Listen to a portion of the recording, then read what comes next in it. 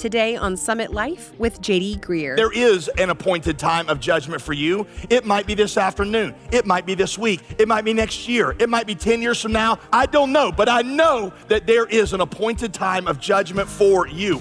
Do you ever think about that day?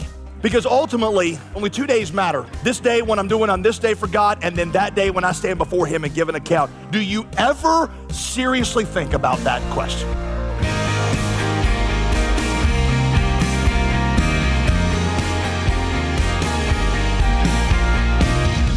Welcome back to Summit Life, the Bible teaching ministry of pastor, author, and apologist J.D. Greer. As always, I'm your host, Molly Vidovich. Today, Pastor J.D. begins to wrap up our study of the reluctant prophet Jonah by actually turning to the New Testament. We're discovering that Jonah's whole story is really a sign pointing ahead to something greater. This redemptive message is part of our teaching series called Castaway. Now, if you're new to Summit Life, I want to make sure that you know you can catch up on previous teaching, download the sermon transcripts, and learn more about this ministry when you visit us online at jdgreer.com. But for now, here's Pastor J.D. with a teaching he titled, Something Greater Than Jonah. Today, I am going to try to bring home the book of Jonah to you. I'm going to try to land the plane. The book of Jonah is a story about a renegade prophet of God who is given an assignment that he does not like, to go to a people that he hates and to give a message to them that he does not want to give them. So instead, he goes the other direction, and God chases him and sends a storm after him and causes him to be swallowed by a great big fish. And then he's in there for 3 days and 3 nights. Then he's regurgitated. Then he gives the message, and he's got some other personal issues that he's got to work through and deal with. And as I've tried to explain to you, there are multiple ways that God intends for you to find your story in the story of Jonah. Anybody that really walks with God that I've ever talked to can always tell me about some point in their life, multiple points usually, where they have found themselves in situations like Jonah. You are aware that God has pursued you, that in His love, He has made your life so that you would be brought back to Himself. And so I hope that you have found yourself in the book of Jonah. One guy after the service last night just came up and immediately just began to weep. And he said, this is my story. He said, I've been running from God for years. He said, he said, last week I finally just laid it down. I said, I can't any longer. And then he said, it's just everything is different now. He said, I'm walking with God again. And I know that story is multiple times repeated over in our congregation here. But today, here's how we're going to end. I'm going to end by showing you what is probably the most significant thing about the book of Jonah. The reason I say that is because it's what Jesus said is important about the book of Jonah. Jesus said that there's something about Jonah that is more significant than if you actually saw a miracle with your own eyes. All right, now what is that? Matthew chapter 12 is where we're going to begin here. Matthew chapter 12, let's begin in verse 38. Then some of the scribes and the Pharisees answered Jesus, saying, Teacher, we wish to see a sign from you. They're like, Jesus, we want to see some proof that you are who you say you are. Now, I want you to understand, especially if you are the kind of person that is really struggling to believe, that Jesus does not turn away people with genuine questions. And so this is not a group of people who genuinely are confused and they want to know whether or not Jesus is who He says He is. These are people that are inventing reasons not to believe. And I will tell you this, that in the last several years as I've talked to people, I've become convinced that more of the questions that I get about faith are a lot of times generated for this reason, not because people are genuinely confused. Jesus recognizes that their hearts are stubborn and hard. And it's not that there is not reason to believe, it's that they don't want to believe. And until you want to believe, until your heart is open to believing what God has to say to you, your mind will never be convinced of these things. That's what Jesus perceives here. But I just want to say that in case you're one of those people that has a genuine question, this is not really something that Jesus is saying, hey, don't ask me any questions, just accept it. We welcome those kind of questions. Does that make sense? All right, verse 39. But He answered them, an evil and adulterous generation seeks after a sign. But no sign will be given to it except the sign of the prophet Jonah. For just as Jonah was 3 days and 3 nights in the belly of the great fish, so will the Son of Man be 3 days and 3 nights in the heart of the earth. Verse 41, the men of Nineveh will rise up at the judgment with this generation and condemn it, because they repented. The Ninevites repented at the preaching of Jonah, and behold, Something greater than Jonah is here. The people of Nineveh, Jesus said, are going to rise up in the final judgment, and they are going to condemn the generation that listened to Jesus because they repented at the preaching of Jonah, who preached, as I explained to you, a 5-word sermon. I mean, a terrible sermon, right? And Jonah, who was by every estimation, a terrible witness, right? I mean, everything that you would tell somebody not to do, Jonah did. I mean, he hated the people. He was a racist. He was a hypocrite. I mean, this was a guy who if there's anybody that would turn you off, it'd be him. I mean, his message, he didn't tell them to repent at the end. He didn't tell them about God's compassion. He just says, yet 40 days and Nineveh shall be overthrown, right? Yet that generation repented. And what Jesus says is, look, you are listening to and you are seeing the ministry of one much greater and much more convincing than Jonah, and you're not repenting. So you got 3 questions, I think, that come out of this text. Here they are. Number 1, how was Jesus' message similar to Jonah's? How was Jesus' message similar to Jonah's? That's our first question. Secondly, how was Jesus' message greater than Jonah's? Because he alludes to that there. And that's going to lead us to a third question, and that is, are the people of Nineveh going to condemn you on the day of judgment? Are the people of Nineveh going to condemn you on the day of judgment? Nineveh responded, if you recall, by putting on sackcloth and ashes, which was a symbol of their inward repentance. Sackcloth was when you tore your clothing, and that was indicating that your heart was torn with grief over the decisions that you made. Covering yourself with ashes was a symbol of the destructive nature of the choices that you made. All right, that's how they responded. You see, in the Bible, whenever somebody repents, whenever somebody comes to God, anywhere in the Bible, there's always an outward declaration that goes with the inward decision. Always. In this story here, it's sackcloth and ashes. In the church that I grew up in, that symbol was walking an aisle and coming forward and kneeling at the altar. Anybody grow up in a church like that? You had this altar and it had like 5 or 6 steps, that kind of went all the way around. And at the end of the sermon, you would walk up, and that's how you trusted Jesus. Now, it's a great symbol, all right? I don't mind it, but let's just be real honest with each other. It's not biblical. You don't ever find in the Bible the whole walking the aisle thing. In the Bible, the outward symbol, which is important, is not walking an aisle, it's baptism. Baptism is the symbol. It is the outward declaration of an inward decision. All right? Okay? All right, so let's get right to it. Question number 1 that we are going to deal with. Here we go. How is Jesus' message similar to Jonah's?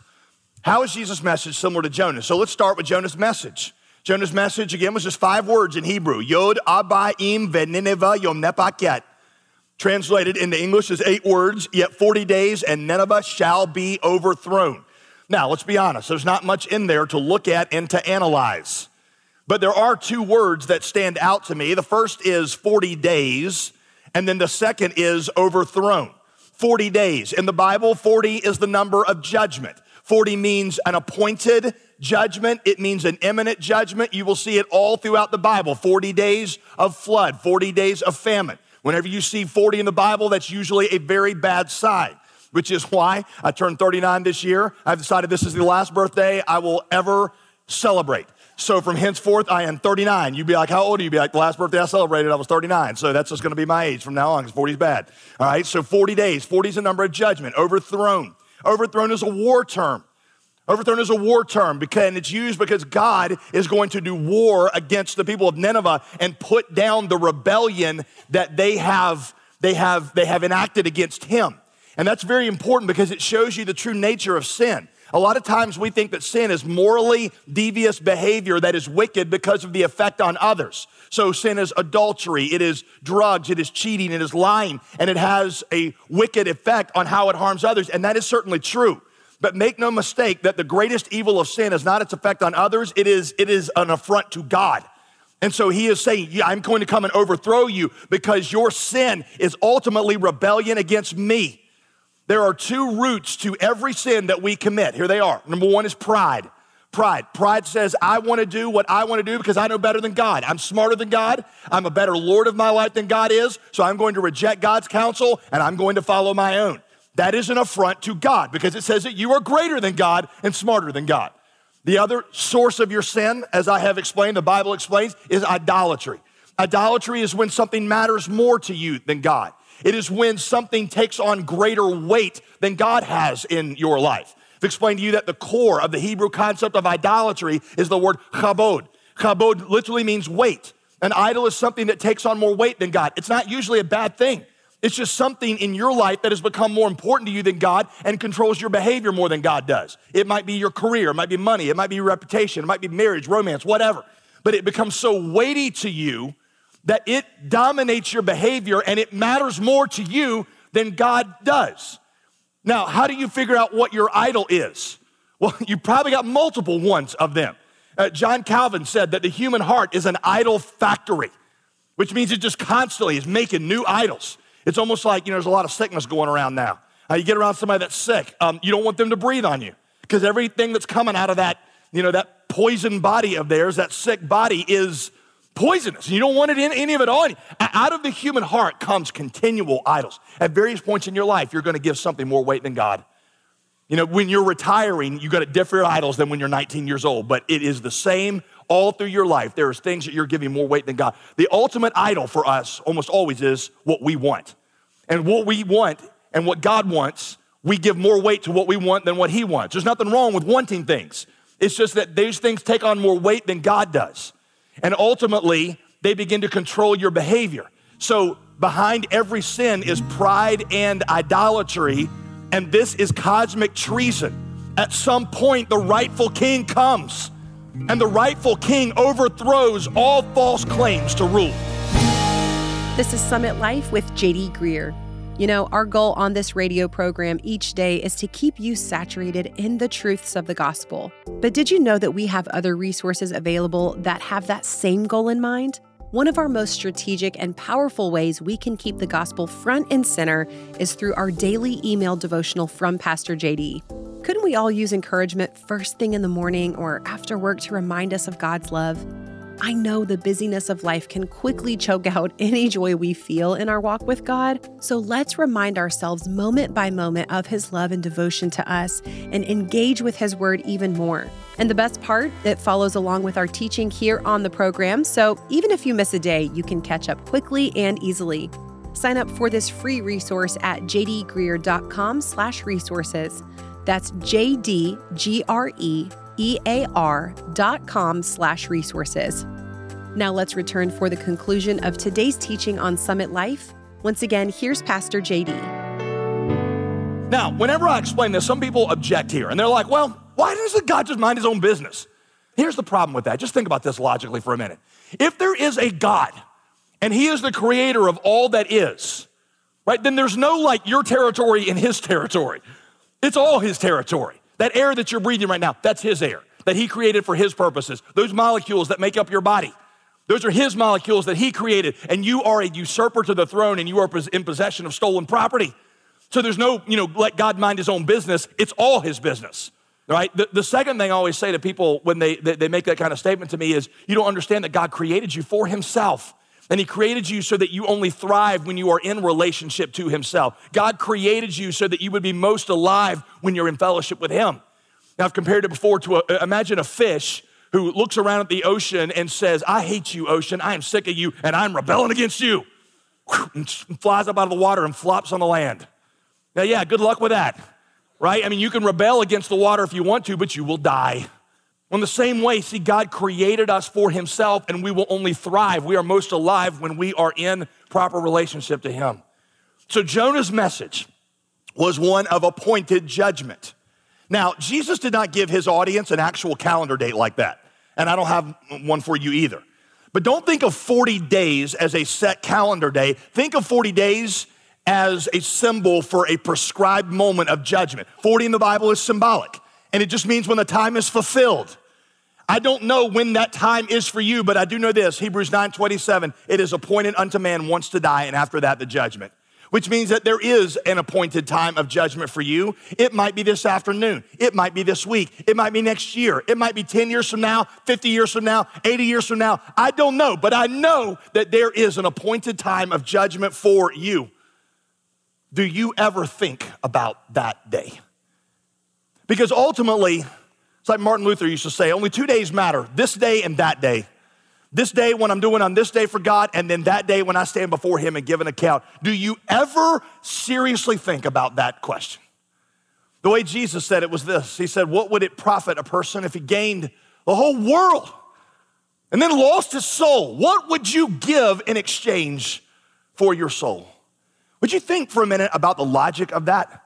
You don't even have to be a religious person to understand the logic of that.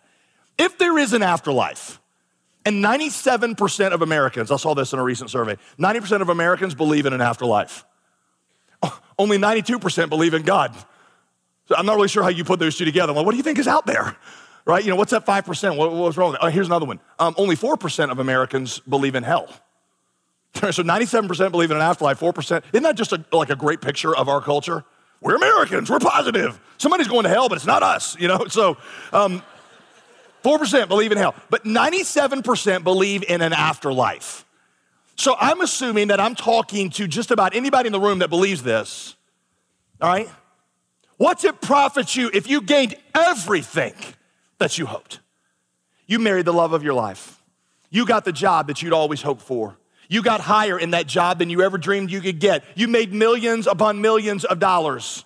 Your kids grew up to love you and sing your praises. You died at a ripe old age, peacefully, painlessly, in a bed with your family, adoring, gathered around your bedside, stroking your hand, singing kumbaya, telling each other how wonderful and awesome you were as you drift off. What's it profit you if you gained all that, everything that you'd ever wanted, and then lost your soul? If you could, from this point, look beyond and just look into those last final breaths and see that everything that you had worked for and gained was gone, is there any fool that would say, yes, I would trade something right now for my soul? Of course not. What would you give in exchange for your soul? I mean, imagine if I could come up to you and say, hey, this afternoon, I can give you several $1 million. It is yours. You can have it, several $1 million, but here's the price. Tonight at 12 o'clock, you die. And then at that point, all the money comes back to me. You can't give that money away, right? It's not, you can't pass it on to your family. It just all comes back to me. Whatever you can spend in an afternoon, you can have it. But then it all comes back to me, and the price is you die.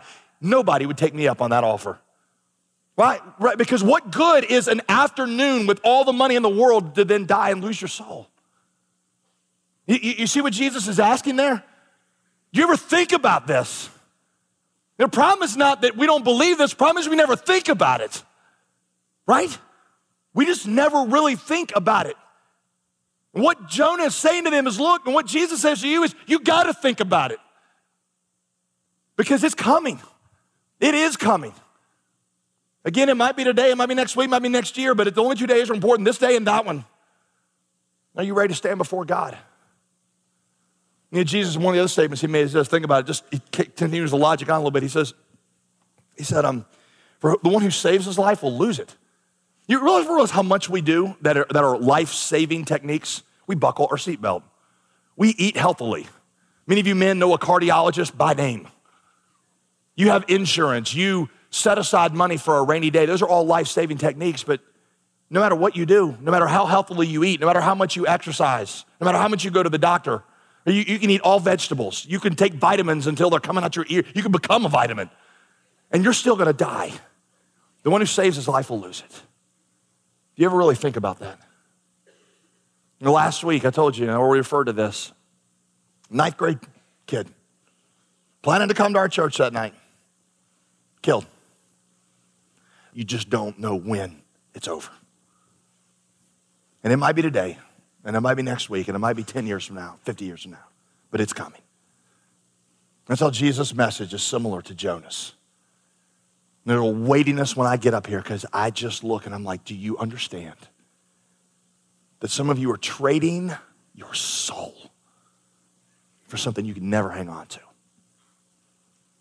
That's how it was similar to Jonah's. Let me give you now how the message is greater than Jonah's. How Jesus' message is greater than Jonah's. I'll give you 3 ways. One, the surety of it. The surety of it. Nineveh got ripped off, didn't they?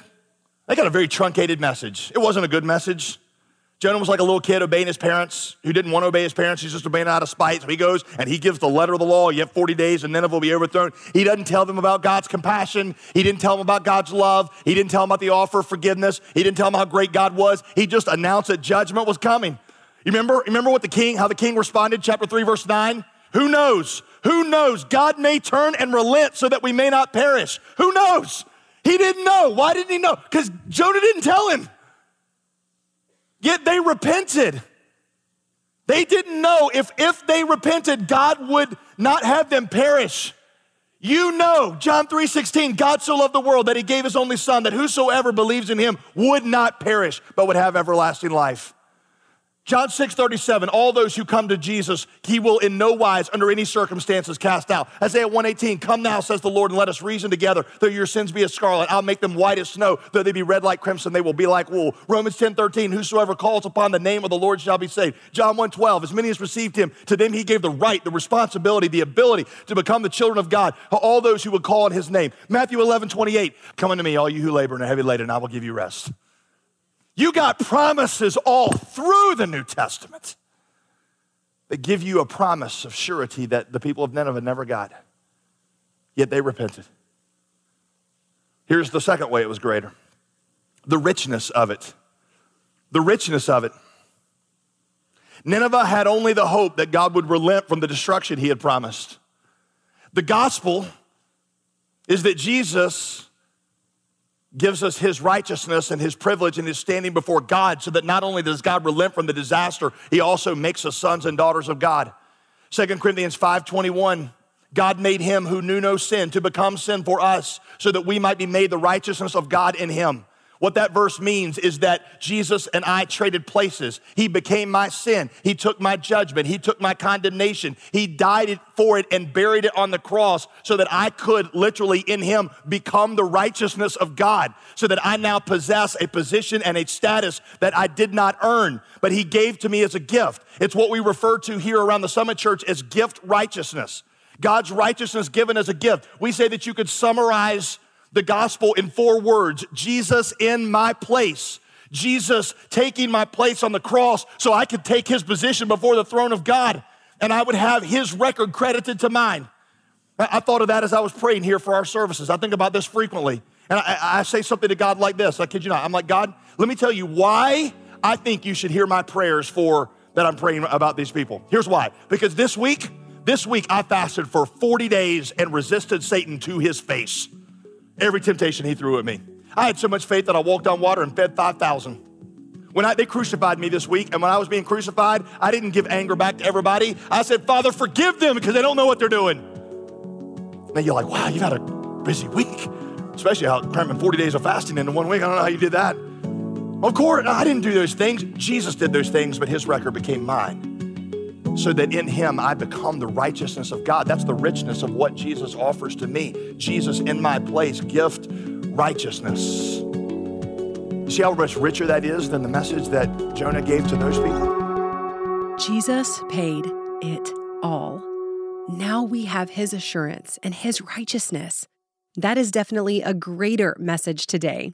You're listening to Pastor J.D. Greer on Summit Life. And if you're new to the ministry, let me be the first to say welcome. We hope you'll join us as often as possible.